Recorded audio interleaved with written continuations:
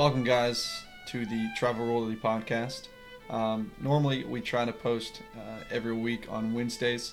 Since it's open week, we're going to try something a little different. We're going to post a podcast a day, a couple of our old favorites, a couple of new ones. Yesterday, we did Craig Gilholm, and today we have John and JD. They just got back from England a couple weeks ago. They got to play Hoyle Lake at Royal Liverpool. And they got to play a few other Open Championship venues, and they really loved it. So you'll hear a lot about Hoyle Lake, which is the Open Championship venue for this Open this week. Hope you guys enjoy. Thank you so much.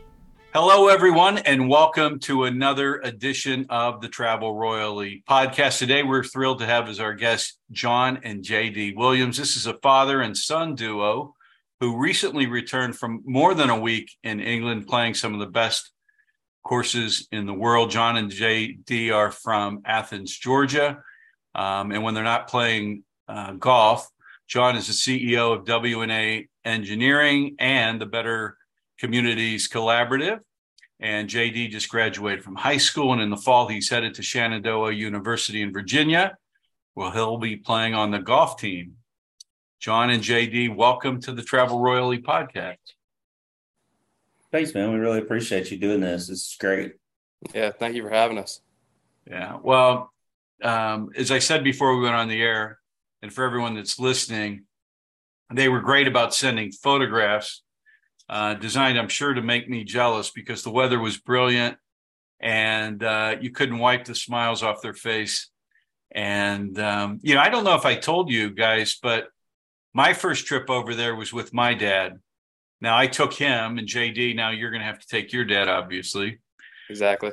But I took him for his 60th birthday, and we had the time of our lives. And we went to Scotland, and then for his 70th, I took him to Ireland. So, JD, it looks like you're on the hook for 2 trips at least. I guess at this point I have to, right? Hey, John, let's start with you. How did you come to golf in the first place? From my dad. I grew up in a small South Georgia town, really 10,000 people, county and city. My grandfather owned a grocery store down there. And in the summers, my grandmother would take my dad down to Amelia Island. They had a little house down there that he bought in the 50s. And my dad started going out to the municipal course on Amelia Island at Fernandina Beach there, playing golf in the summers when they would spend a month or two down there. So he'd come back and there was no golf course in my hometown, nothing. And he kept playing, wound up going to the University of Georgia, getting a business degree, working on the University of Georgia golf course when it was being built, Robert Trent Jones designed golf course. So he helped sod the bunker faces and kind of fell in love with golf course maintenance, went to Lake City Community College down in Florida, got a degree, and ended up being the assistant superintendent actually at Sea Island Plantation not long after it opened in St. Simons. Wow. And then subsequently, my grandfather had a heart attack, as used to happen all the time. My dad had got the call to go back home to run the family business and went in the grocery business. So, when I came along, Dad thought that helping out with the kids was to grab me when I was 4 or 5 years old or 6 years old and take me to the golf course. So we started playing golf I started playing golf at a really young age. When we built a house in Alma, first thing he did was build a 150-yard driving range where we had, triplex lawnmowers held together with duct tape and chicken wire. And, my job to mow them on Saturday, and we hit balls and played at a little 9-hole municipal course in Appleton County. So that's how I got started. He used to drop me off over there before he would go to work and come and join me for 18 holes when he got done at, 4 or 5 o'clock in the afternoon on summer. So really been playing all my life. Well, so you inherited, you've got a background in landscape maintenance, and I know that you worked on the course at University of Georgia, correct? I did. I'm actually a landscape architect by trade. I own a civil engineering and surveying company, a landscape architecture company. But my main focus in college was actually golf course design. So I built golf courses in the summer with McCurrick Construction down in South Florida, one in Deerfield Beach and one in Naples, Royal Poinciana. We did a couple of Arthur Hills redos down there. So I was shaping greens and tees and doing that. And then kind of fell into the business that I'm in after college, just needed a job, and started in the land development kind of engineering business, and that took off. So here we are. Well, then you've got a keen eye for golf course architecture and design and layout, construction, and so forth. Very cool. That's all I studied pretty much in college. Yeah. And JD, I'm assuming you learned to play golf through your dad as well. I did. He taught me when I was really young, like 3 or 4, and he would just put me at 50 yards for like a par 3 or 100 yards for a par 4, and you just tee it up and we'll see what happens from there. Yeah, that's excellent. So who's the better golfer now? I'm assuming JD. Is JD got the upper hand or no? I do. JD gives me strokes now. Yeah. He's got a little more time. He's got a little more time to work on his game though. So yeah, I think I had to give you 7 strokes. On some of the courses over in England, if we were playing from the back tees, you did. Most of the time, it was about 5. But yeah, depending on the slope ratings, seemed to be a lot. They went up dramatically when you got to the back tees over there. So yeah, our handicaps actually ranged a lot when we were over there. Between if we played close tees, sometimes it was one course it was only 2 strokes, and then another course we looked from the back tees. That same course it would have been 7 that he would have had to give me to equalize our. I mean, I think he's a 3 and I'm a 8, something like that, just on the card. Yeah. Wow. That's I noticed in the video that you sent me of him swinging, he swings a little harder than you do, I'm assuming. He's a bit more flexible than I am. He's also got about, I don't know, probably 5 inches on me, and maybe I don't think he's got me. I don't think he's maybe 50 pounds, something like that. So he generates a good deal more swing speed than I do. Yeah, we'll leave it at that. He blows it by me about off the tee, probably about 40 yards, and he's a club or 2 longer than I am all the way through the bag. Yeah, that's great. Now, you guys both, you just returned from England, and you played Royal Lytham, S&A, Royal Liverpool, Royal Birkdale, Cinque Ports, and Rye. You stayed at the Dormy House at Lytham. You stayed at the Bell Hotel in Sandwich. You toured Anfield. You got a tour from our driver of Liverpool. Tell us, John, how was the trip overall? I mean, it couldn't have been better. I mean, in spite of the fact that you dialed up some perfect weather for us over there, I don't even think we didn't even pull out our rain gear the whole week. It was sunshiny and 75 to 80 degrees every day, with a probably no more than a club and a half a wind at its worst. So wow. Yeah, we had a spectacular time. We played 7 days in a row after we kind of took a day off and rested and did some tours, like you said, the first day. By the time we were out on the course, we were itching to get out there, and played S&A first and those courses in the Northeast first, and then went down, and played, of course, the ones in the Southwest. But our driver was great. Paul was amazing. Yeah. Very accommodating. And then the tours we really enjoyed the football stadium tour. That was cool. But just playing those courses was incredible. And the caddies, were great. More often than not, knew a tremendous amount of history of not only the course, but the even shots that happened on those open courses. I mean, we were constantly hearing, this is where this pro hit it in this bunker on the last day, and made an 8 and was never to be heard from again. And so we got all the tales out there. It was great. So you got the Thomas Bjorn story at Royal St. George's. St. George's, yep, that bunker where he left it. Yeah. I guess he hit it up. It didn't make it up the slope, and it rolled back in, did it again, then hit it over the green, and then hit it back up. And I think he said made 8 or 9 on the hole, and that was it. And his exact words were never to be heard from again. Yeah. So. And JD, what was your, you're obviously 18 years old or so. How did those courses play for you? I mean, they're completely different from what you play here at home. Absolutely. They're just wildly different. I had to use a little lower flighted golf shot because as we mentioned earlier, I have some club head speed. So I usually throw it way up in the air and it stops on a dime. Yeah. But now I was hitting some lower shots, landing it short of the green and letting it run out, and Yeah. just like using the layout of the ground more and the course. Yeah. I'll tell you what, JD, I became a much better golfer after I started playing links golf, because it forced you, I shouldn't say it forced you, it made you be more creative, right? Mm-hmm. So I've got a friend named Jim Young, who's a member of the same club I am. His 7-iron is like a magic wand inside of 50 yards. He bump and runs it from everywhere, man. And I use that all the time now. And I bet I've chipped in 3 times this year with a 7-iron in wet conditions, right? Around Atlanta. So anyway, well, most of those courses weren't on your radar initially. I mean, initially you guys wanted to go to St. Andrews. We talked about how difficult the tee times were. But you got a great lineup of courses, don't you think?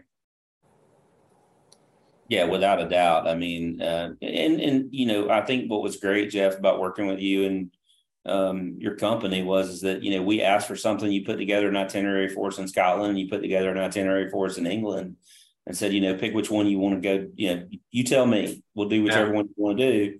And you know, I talked to JD about it, and the lure of St. Andrews, of course, is huge for, you know, for American golfers, I think. Yeah. And but when we saw the lineup for the courses in England, and the fact that we could play, you know, 5 of our 7 courses would be open courses, and then you know, one of the other ones was a Ryder Cup course. I mean, it was like kind of a no-brainer. Plus, I told JD we'd go back and play Scotland another time. So yeah.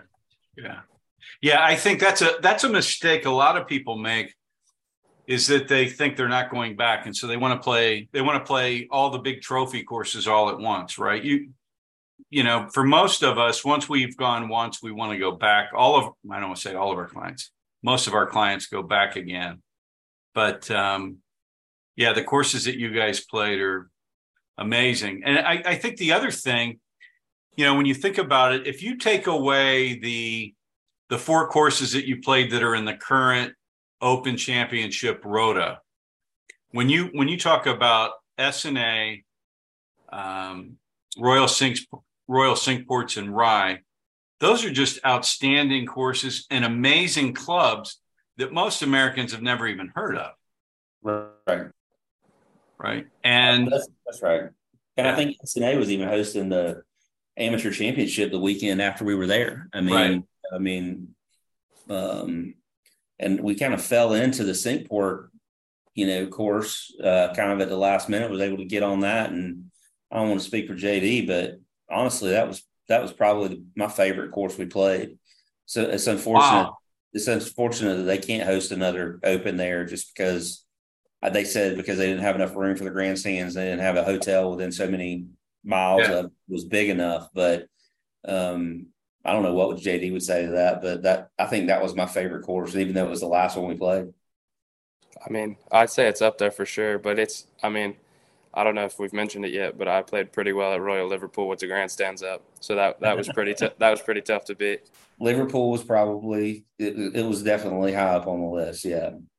Well, you guys were fortunate with 2 things. One, you played Southport and Ainsdale when, like, in championship condition, ready for the Open Championship, or the Amateur Championship, I should say. And then you played Royal Liverpool with the stands up and have an amazing photograph with, you know, it looks like you guys played it like played in the championship. Yeah. So that's in championship condition. The rough's not going to get any higher. The rough's basically dead there now anyway, right? Mm-hmm. Right. And then no, it was the rough there was, from memory, it was tough, but it wasn't impossible, you know. So I think it'll be interesting to see how the pros handle it. But the rough at Syncport, a little bird told us they've been trying to get their slope rating up a little bit, so they've been letting the rough grow at Syncport. And if you got in that rough, you're pitching out sideways. I mean, there was no attempts in it, or I was. JD could get through it a little better than I could, but it was tough. I played there about 10 years ago. I played there a couple times. So I played there 10 years ago. JD, you'll appreciate this. I shot 36 going out downwind, and 44 coming home. And, every time I play, I want to break 80. And I bogeyed 18, and you're like, it was into it like at least a 2-club win, sometimes a 3-club win. It was insane trying to keep your ball in the fairway. I think that was the only layout we played that really truly went 100% in one direction and then back the other direction. But yeah, they were all sort of like that, but they still wound around a little bit. But yeah, one of the par threes at Sinkport, I don't know, JD, you remember the caddy telling us that sometimes he hit a 9 on that hole, sometimes he hit a 3-wood on which way the wind was blowing, and most of the time it was a 3. And the club pro, who was a +4, said that when the wind was blowing out there, he wouldn't play it from the back tee. He said it was the equivalent of playing it from like 8,500 yards. Wow. So, wow. Yeah. The club I belong to, John, we've got a par 3. And the first time I went over there as a member, I played it 2 days in a row. And the 15th is a par 3. It's about 170 yards. And I birdied it 2 days in a row. 8-iron the first day downwind, 2-iron the second day into the wind. A 6-club difference in one day. Yeah, it's crazy. It's really obviously that was a long time ago. I don't carry a 2-iron anymore, but anyway. Okay, so you guys, there are 14 courses that have ever hosted the Open Championship, and you've played 5 of them. We did. That's kind of amazing. And then, it was cool. We're all in great shape. Every course we played was in great shape. Yeah. I honestly, I don't know of anyone who's played 5. I've done it. I've made that same trip that you did. But beyond that, I don't know anyone else who's played 5 Open Championship courses in a week. It was a long week. That was the most golf I've played in my life in a 7-day period of time. Yeah. JD, what was your favorite course? I think it's either between Sinkport or Royal Liverpool, to be honest with you. Sinkport was just a great course. It's hard to beat playing Royal Liverpool with stands up, firing a 4-under on the back 9. And he had to get that in, didn't he, John? Firing a 4-under on the back. It was so much fun to watch. And that was with him hitting driver 5-iron into the 18 out of the rough to about 8 feet and missing that putt for eagle on the 18th on the par 5. So, but still pretty darn good to go out there and shoot a 4-under on the back, particularly because, he didn't play outstanding on the front, but, just to come back and, he didn't miss a shot on the back 9 for the most part. He almost had a hole-in-one on 17. Yeah, I saw that picture. You almost did as well. Yeah, the caddies actually said it's the first time they've ever caddied for 2 people that both hit that green and birdied it. Wow. Because they redid that green for this championship. Yeah. And it's treacherous. It's like landing it. It's only 100 yards. Yeah. The pros are going to play it at like 115. We played it that day right at 100. And, it's the size of a tabletop, and it's trouble in the back, 20-foot deep bunkers in the front. JD hit it at 6 inches, and I hit it to about 12 feet, so made the putt. Excellent. That was after the caddies told us how hard the hole was and how impossible it was, and they said that they might not do that next time before people play it. So, well, John, other than Sinkports, what would be your next favorite course? My favorite experience was watching JD. That we had at Hoylake at Royal Liverpool there. And that course was phenomenal. Really very subtle greens there, though. Very flat greens, not much break in them. And it was really interesting to try to get the reads down there. And then, very different from Sinkport and St. George's, where there was a lot more, undulation on the surface of the green. So between those three, Sinkport, St. George, and Hoylake were my top three. Yeah. Well, as I mentioned, you guys were really fortunate. You got to play Southport and Ainsdale literally days before the amateur championship was there. Yeah. How did you feel about that course?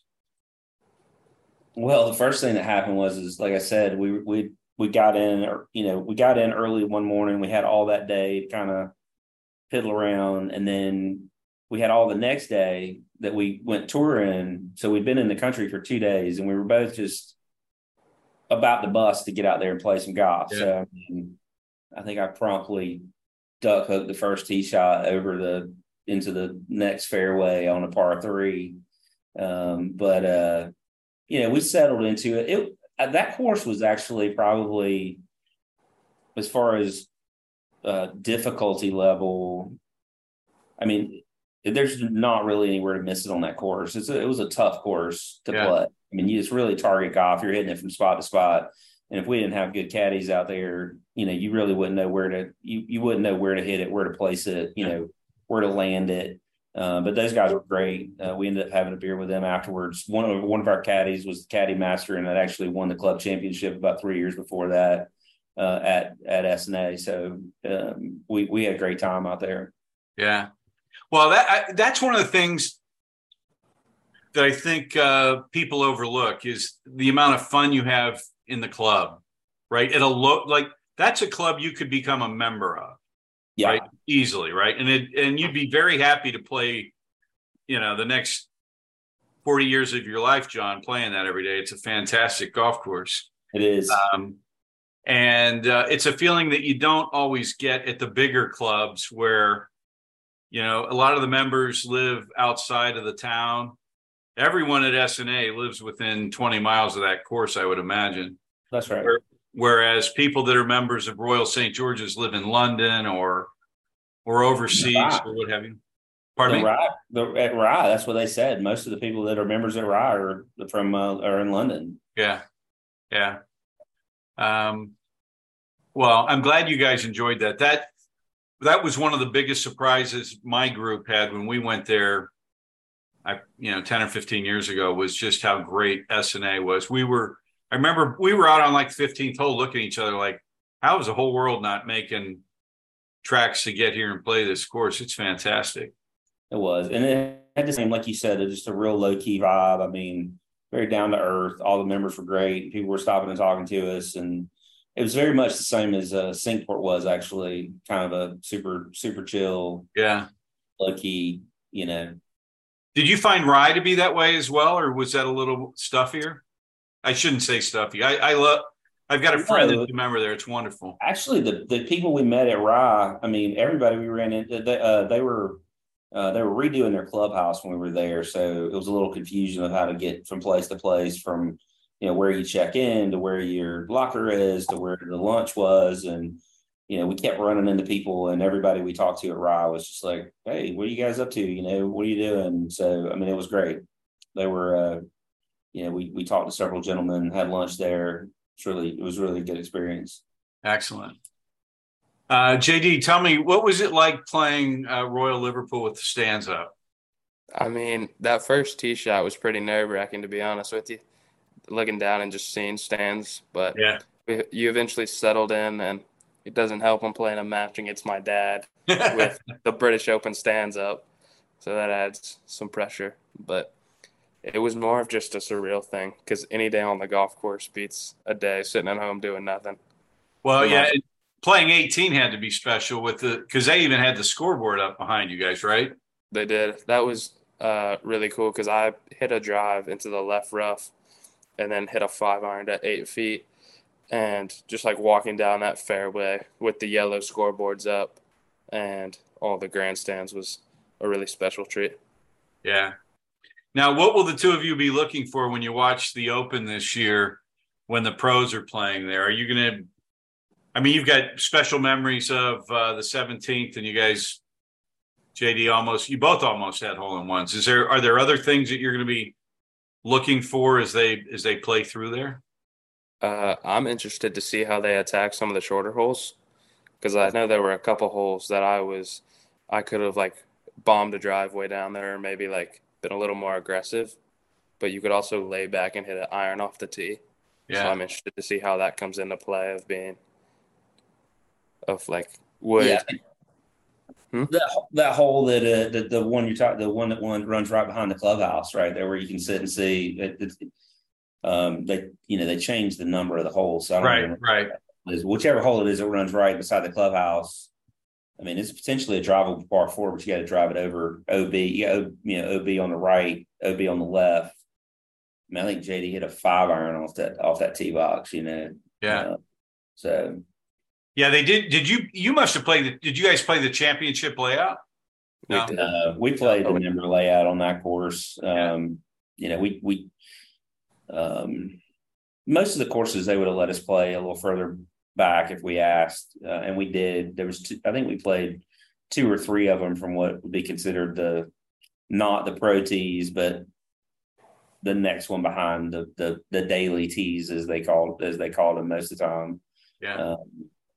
But like I said, JD hits a lot further than I do, so my game's not super well suited to stretching it out once it gets to beyond 7,000 yards. So it makes for a long day for Dad. Did you guys play the back tees at Birkdale? I think Birkdale was one of the ones we played. I don't know. I don't even know what they call it, but yeah, we played the back, but not the. There was 2 sets behind the member tees most days where we played, but the pro tees. I mean, there were some of them that you couldn't even see the tee boxes. They'd be 60 yards, 70 yards behind what we would consider the back tees. Yeah, they were adding all these tee boxes. What course was that? They kept taking us to the one. Was that That was Sinkport, I think. No, what was it? Sinkport had added some, but so did St. George. I think had added some too that were just like forever away. Yeah, you can look over your shoulder and they're another 70 yards, 80 yards back there. Yeah, it reminds me what you're talking about of Eastlake. When I play there with a buddy of mine from the member tees, and you look over your shoulder like you described, JD, you're looking back 70 yards. It's like a whole different golf course from back there. It really is. Right. One of the things too, JD, you talked about how you had to adjust your golf game to have a lower ball flight. I've heard experts say, golf pros say, it's like golf in the States or golf on a parkland course like we play versus links golf. It's like 2 different games. It's kind of like softball and baseball. Mm-hmm. Yeah, they're extremely similar, but they're also very different. I think people that the uninitiated, if someone from England came over and watched a softball game and a baseball game, they'd say, well, they're the same game. If they watch an entire game of each sport, they'd realize how different they are. And I think links golf is a different game.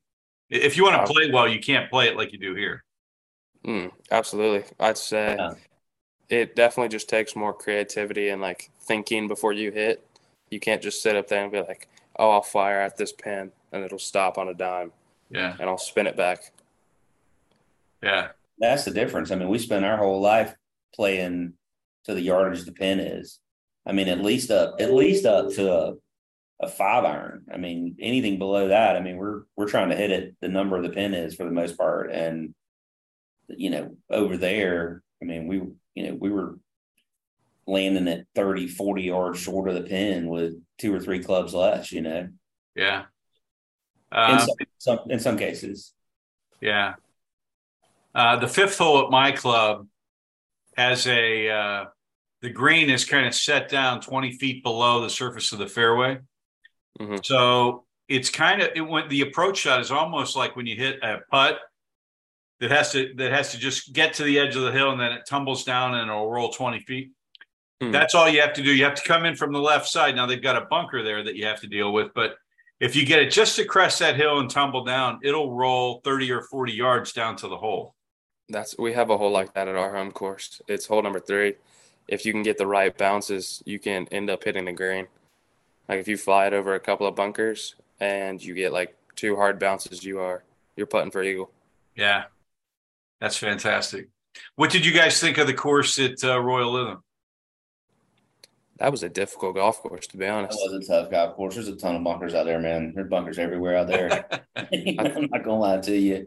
And I found a lot of them, and my bunker game wasn't the best for the week.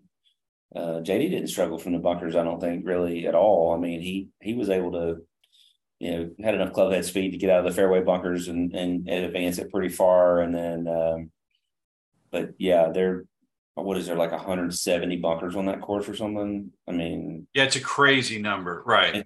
they were everywhere, everywhere. I mean, and as far as that was probably the day that I was the most tired from the travel and kind of the jet lag and stuff like that. So the back nine was pretty tough there. But what I will say is the experience of being there at the Dormy House was one of the coolest experiences we had. I mean, I would highly recommend that to anybody that goes over. In fact, I mean, if we went back to that area of the country and played the same thing again, I mean, I'd love to make that be home base and just play out of there instead of staying in Southport. Yeah. Just because it was so neat to be, you could sit up on the balcony of the club, have a beer, watch guys finish the 18th hole. The gentleman that was kind of in charge of making sure we had everything we needed, what was his name? Tony, I think, was fantastic. The room was great. Yeah, the putting green's right outside the room. We went outside in the afternoon and putted on the green. So that was a super cool experience. That was also the same day I had a caddy who is the same age as me, of 18. So that was a really cool experience of being able to exchange stories or what we're doing next in life, like comparing the American way to the British way. Man, I'm so happy to hear that, JD. Those are some of the serendipitous things that happen on these trips, right? Where you become friendly with Paul, the driver. You have a great experience with Tony, who's kind of the house, the chief of the house at Royal Lytham, and to have that experience with your caddy is really neat. I really felt so strongly that I wanted you guys to stay there that we had to break up your stay. You had to check in twice to the hotel in Southport, but I'm like, I know that's kind of a pain, but you don't want to miss staying in that dorming house. I agree. I was really confused when I read the itinerary. I was like, we're going back to the same hotel 3-4 days later. But once we did it, it made sense, and I'm thankful we got to stay in the dormy house. Yeah, there's another course nearby. You guys, there are a handful of courses there that you didn't play that are fantastic. There's a course there called Hillside. There's another nearby called Formby. There's another course called West Lancs. There's one close to Liverpool called Wallasey. I mean, you could build a trip where you didn't leave that Lancashire coast, on the other side of the Mersey River where Royal Liverpool and Wallasey are, and have 10 days of just amazing golf. But Formby has a dormy house as well. Now, Formby's not as famous, although I want to say they've had Walker Cups there. It's an amazing golf course. And one trip that I took my buddies on, we stayed in both of those dormy houses and had the same experience you did. Like, this is just unbeatable. And being able to go into the clubhouse and have breakfast or lunch or an early dinner is just magic. Yeah. Mm-hmm. Well, that's cool. What was your favorite off-course experience? Watching JD drink his first beer? I wish I could say that was his first beer. We both know better than that, but I mean that was a special thing to be able to go to the pub at night, grab a beer. We throw darts and made friends with some of the local folks. We adopted our home pub there in Southport and went 3 nights there, and we ended up doing the same thing when we were in Sandwich. We went to the same little pub restaurant 3 nights in a row and ended up taking our driver there for dinner the last night. So it was pretty cool. Yeah. How about you, JD? I mean, I want to say making friends with the caddy that I had, but I guess that's an on-course experience. But I guess I'll agree with my dad here for the first time that just being able to hang out, throw darts, and just play snooker. It was a really fun time, just hanging out, talking about anything and everything, because I leave soon for college. So it was a really sweet, special time to just hang out. Yeah, you're absolutely right. And you're not going to learn snooker over here. That's a game I learned at Formby, by the way. They had a pool room and we had a ball. Believe it or not, I grew up playing snooker in Alma, Georgia. Really? We had a pool hall in Alma, Georgia, and when we weren't working at the grocery store, we'd shoot a lot of pool, and there was a snooker table in there. Yeah. Wow. I'd never seen one. I'd never seen the game before. Massive. What's that? They're massive. Yeah. JD, what did you think of Anfield, where Liverpool Football Club plays? That was really cool because my assistant golf coach for high school is an Arsenal fan. So I got to send him all the pictures and videos. And I have a couple of buddies who watch a lot of soccer over there. So I got to just experience it. And it was really cool because I like their chants or like them singing is something we don't get here. Back home, it's just a whole lot of yelling or being as loud as possible. Yeah. So it was a nice change of pace, and it was a nice bit of history too. Yeah. Well, and I know that your driver Paul's a Everton fan, so he took you down to their new stadium, didn't he? It did not make him he happy when we toured Ainsdale. He had a real hard time with that. But yeah, he showed us where his new stadium was going. God, what a beautiful location, huh? Right on the water there. Unbelievable. Absolutely. Yeah. Liverpool's a great town.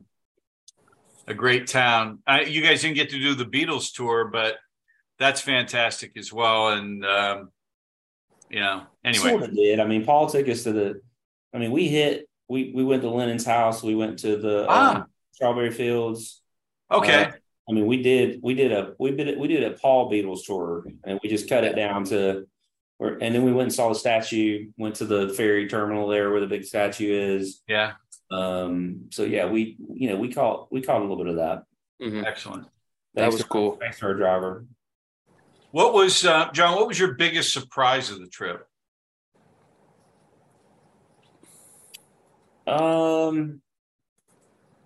Biggest surprise, probably the fact that when you're playing over there and you're like a member of the course for the day. I mean, they welcome you in as a member. We had a locker. We were able to go where the members went, do what the members did at every course we went to. Really, I don't think that's the way it is when you play as a guest, particularly an unaccompanied guest. Now, if we took somebody to our private course here in Athens and they were with us, they would certainly, be welcome to go in the locker room or do whatever, but right. They wouldn't have a locker, and they wouldn't, it's just that I thought that was pretty neat. Mm-hmm. JD, how about you?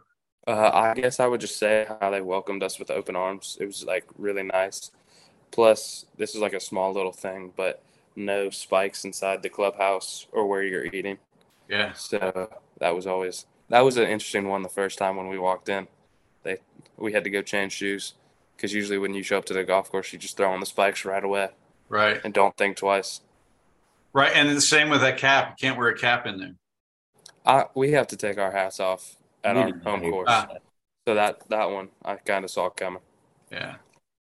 My biggest disappointment of your whole trip, John, was I didn't see JD wear the Royal Links Golf Tours hat I sent him once. So he always had the Shenandoah University golf hat on. I was disappointed. Well, now there's a thing there with that, Jeff. I'm going to tell you, JD and I both have pretty big noggins.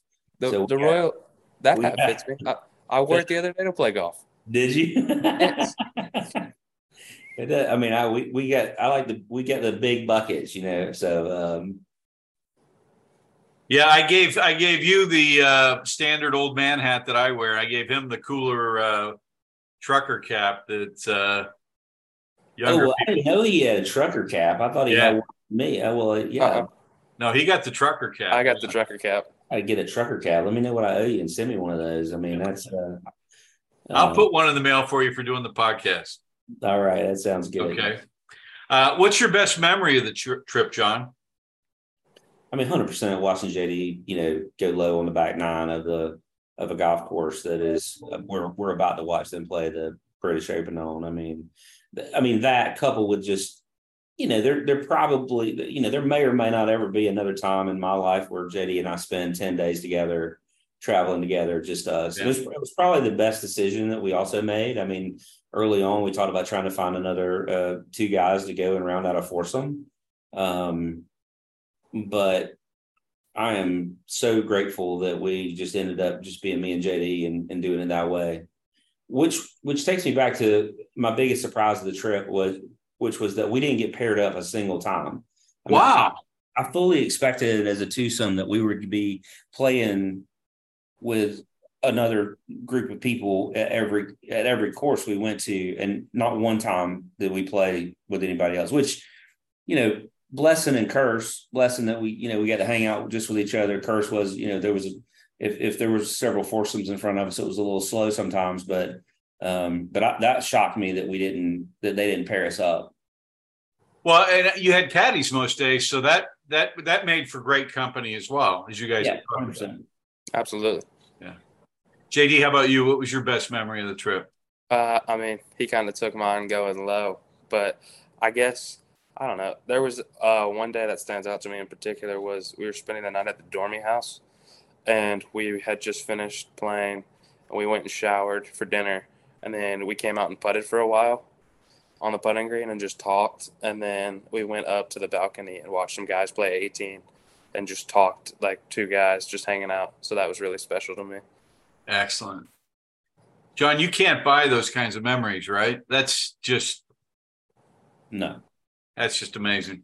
Well, you can't. You can. I mean, we sort of did buy them, but you can't put a price on them. Right. That's a better way of putting it. Yeah, that's true. You're absolutely right there.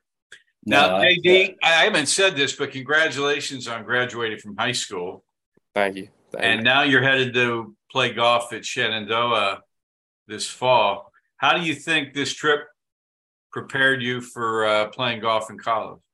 I mean, obviously, I play golf a lot now, but it was just a continuation of continuing to practice and just play consistently all day, every day. Plus, it made me start thinking, because back home, like, I know exactly what the course does. You just kind of fire it down there, find it, and it's wide open. So it definitely required me to hit some better iron shots or keep it more straight and narrow, which is something I've been trying to do. Yeah, that's excellent. I'm going to go off script a little bit. I love the town of Sandwich. And one of the things that I remember about staying there is that they seem to have, and this goes back when I first went there 20 years ago or so, pubs that were serving a lot of local craft brews. Did you find that pub that you guys found, was it similar to that, where they had, I forget what they call it, where they have to pump it? Yeah. They did have some of that in there. Yeah. I stuck with the I've lost the name now. Please don't say Budweiser. Guinness. The Guinness. I drank a fair bit of Guinness. But the pub that we went to, they had a local kind of IPA, I think, that JD drinks they were making over there. So yeah, that was pretty cool. Yeah, that's excellent. The place that we actually ended up hanging out in Sandwich was the guy was a chef and wanted to do something different, and they basically opened I'd call it a kind of a fancy American barbecue restaurant. I mean, they had some other stuff on the menu too, but he had pulled pork, he had brisket, he had. Wow. Yeah, it was really cool. It was a good restaurant, and the service was great.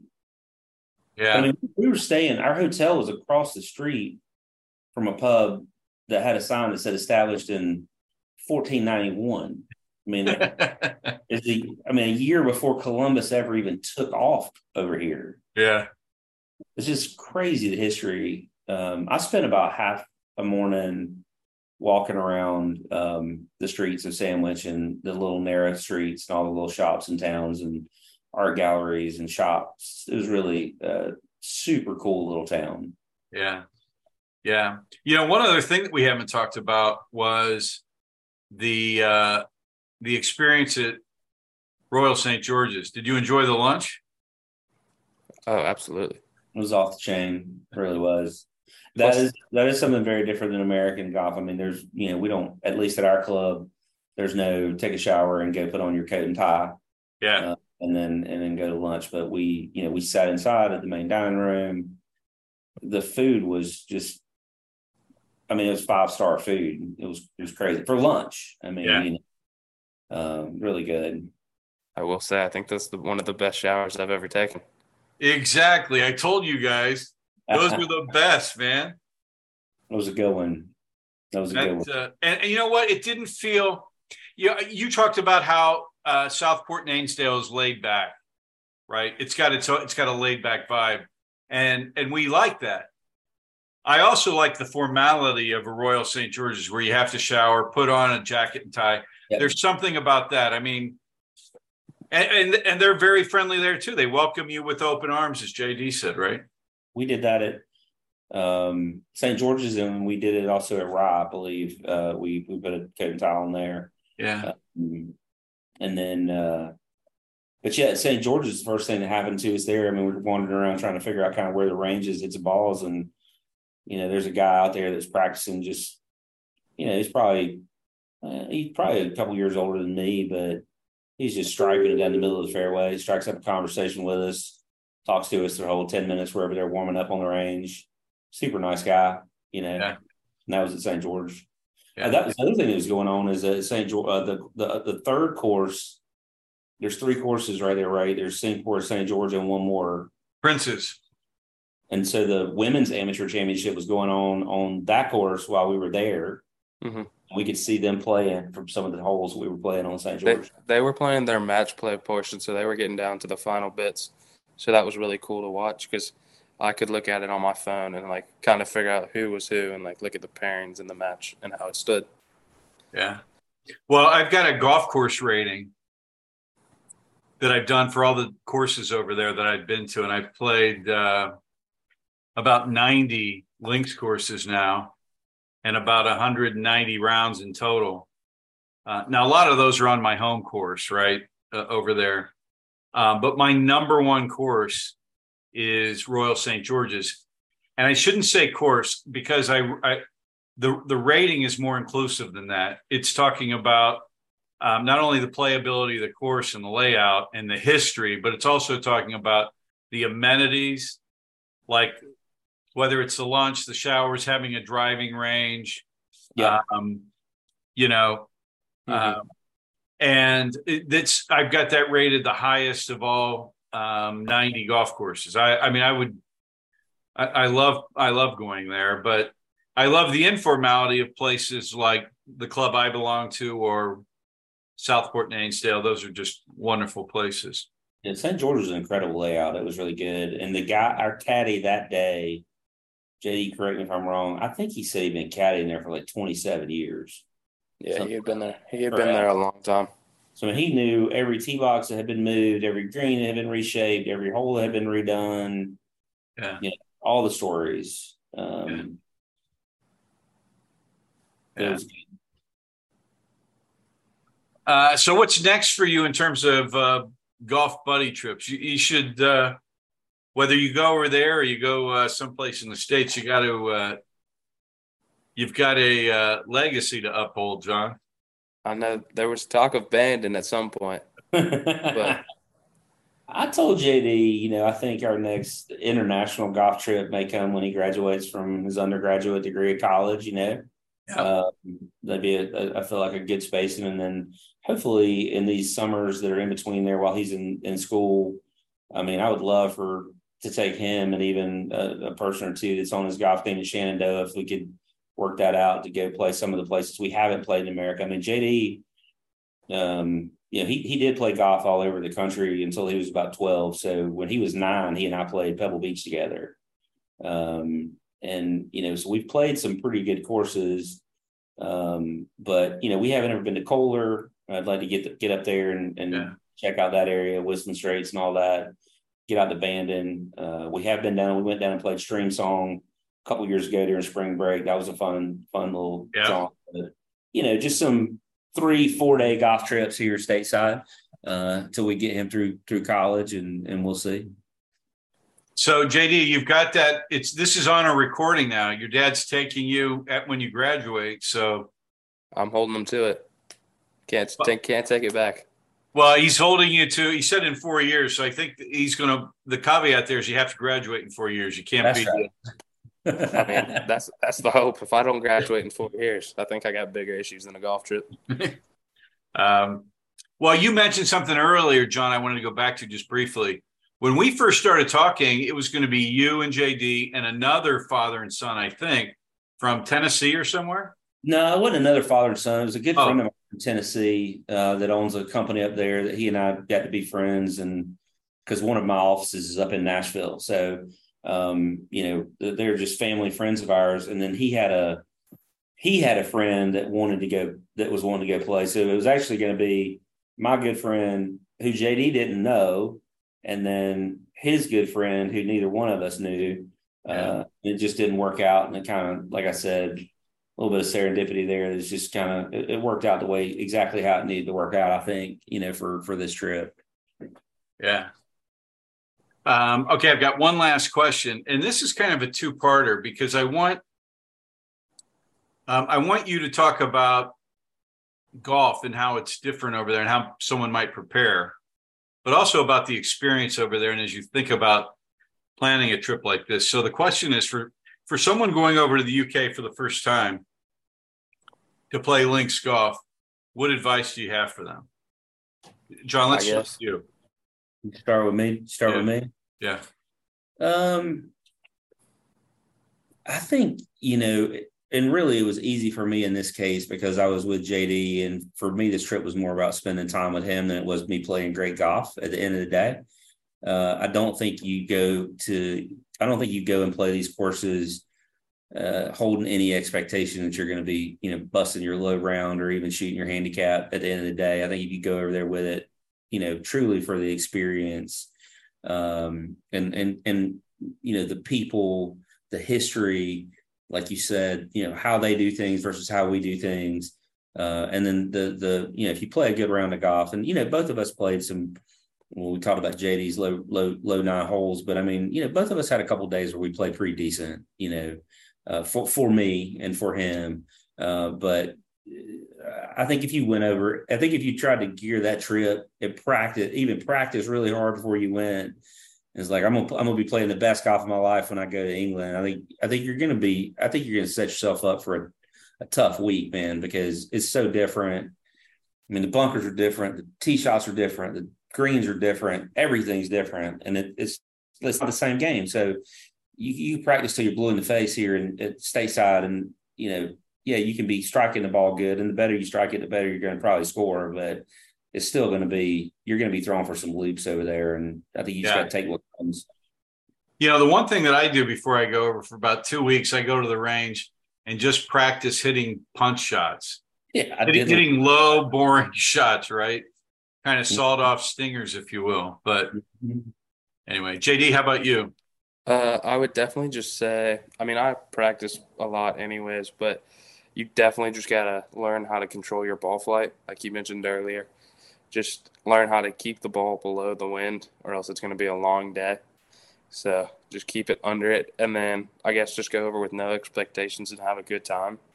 Because if you start putting pressure on yourself and you're not going to play well, you're not going to go out there and shoot a 72. So just go out, have fun with the people you took, because it'll probably bring some of your best memories that you will hold on for a long time. Yeah. Well said, JD. Listen to the caddies. There's a good. If they tell you to fly at 140 and the pin's at 170, just fly the damn thing 140. Just hit it. Just hit it 140. I mean, don't argue with them. Don't just hit it where they tell you to hit it. Did you guys even use your measuring devices? We actually most of the time our caddies would take them and use them. They didn't have them. They used GPS watches. They gave them front of the green, back of the green, but it wouldn't always give them the exact pin location. So once they figured out that we both had,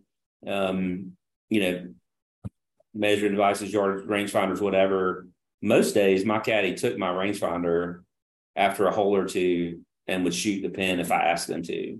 Yeah. Same here. I mean, I stopped asking how far the pin was. I was just like, how far do you want me to fly this? Exactly. Yeah. That was the question. How far do you want to fly it? And then does that account for the wind or not? You know, Yeah.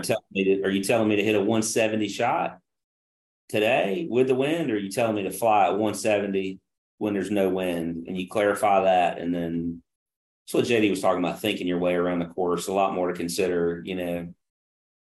Yeah, definitely. Definitely. I mean, I think the reason is there's a lot more trouble, right? I mean, like you were talking about at Lytham. I mean, they've got holes. The opening par three's got 5 or 6 bunkers around that green. You get in. I mean, you could derail your round in the first hole. Or I doubled it. I did. Hit it in the bunker, left it in the bunker. Well, it's a back left pin, and you pull it into the left side bunker. Yeah, short side stuff. Yeah, up next to the lip. Yep. Yeah. Wow. The other advice would be just take your daggum medicine. I mean, if you're, you know, you just can't pull. I mean, if you hit it in the bunker, get it out of the bunker. You hit it in the rough, just get it out of the rough. Take your bogey, you go on down the road most time. Yeah, that was the best golf advice my dad ever gave me, which was when you get in trouble, get out of trouble. Don't, you know. Well, it's different though, because like our course that we play, that JD's talking about, that he knows every bump and roll on here in the States is, you know, it's an old Donald Ross course. It's not a subdivision course, so the holes are routed back and forth. I mean, trouble is there's just. I mean, you hit it 2 fairways over, and still hit it towards the green you were meant to be playing at. That is not the case over there. I mean. Yeah, I mean, if you look behind me,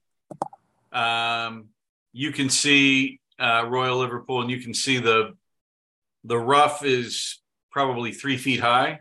I mean, I know it might be wispy this time of year, but you don't want to go that far offline. You don't want to be 20 yards left or right of the fairway. It can be dead in there. Hell, you'll be lucky to find the ball. Without a caddy, it would be difficult for us to even find a golf ball. Yeah, we would have lost dozens of balls if we hadn't had caddies, but they could somehow walk right to them. So, yeah.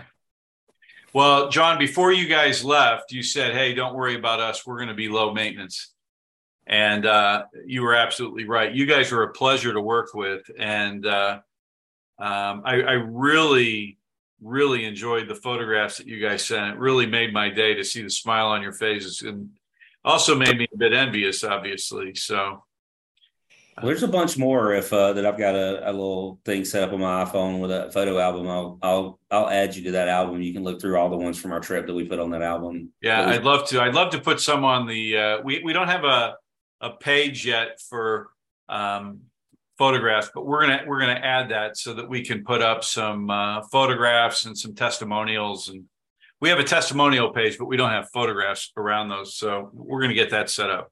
There's some good videos on there too. Like me and JD walking down 18 at Hoy Lake, you know, with the caddy doing the video and commentating. That's one of my favorites. So look for that one. Oh, that'll be great. That'll be great. Well, guys, hey, it was a pleasure to have you on. Thank you so much for joining the Travel Royally podcast. I know people are going to love this, and thanks again. We really appreciate it. We really appreciate you, Jeff. Everything you did, it was great. Thank you for having us, and thank you for everything you did. Hey, my pleasure, JD. Be well, guys. Hey, guys. Thank you for tuning in today. Like I said at the beginning of the video, we've got podcasts all week. We're going to finish off with Clive Clark on Sunday with the finishing of the Open Championship as well. So stay tuned. Thank you so much.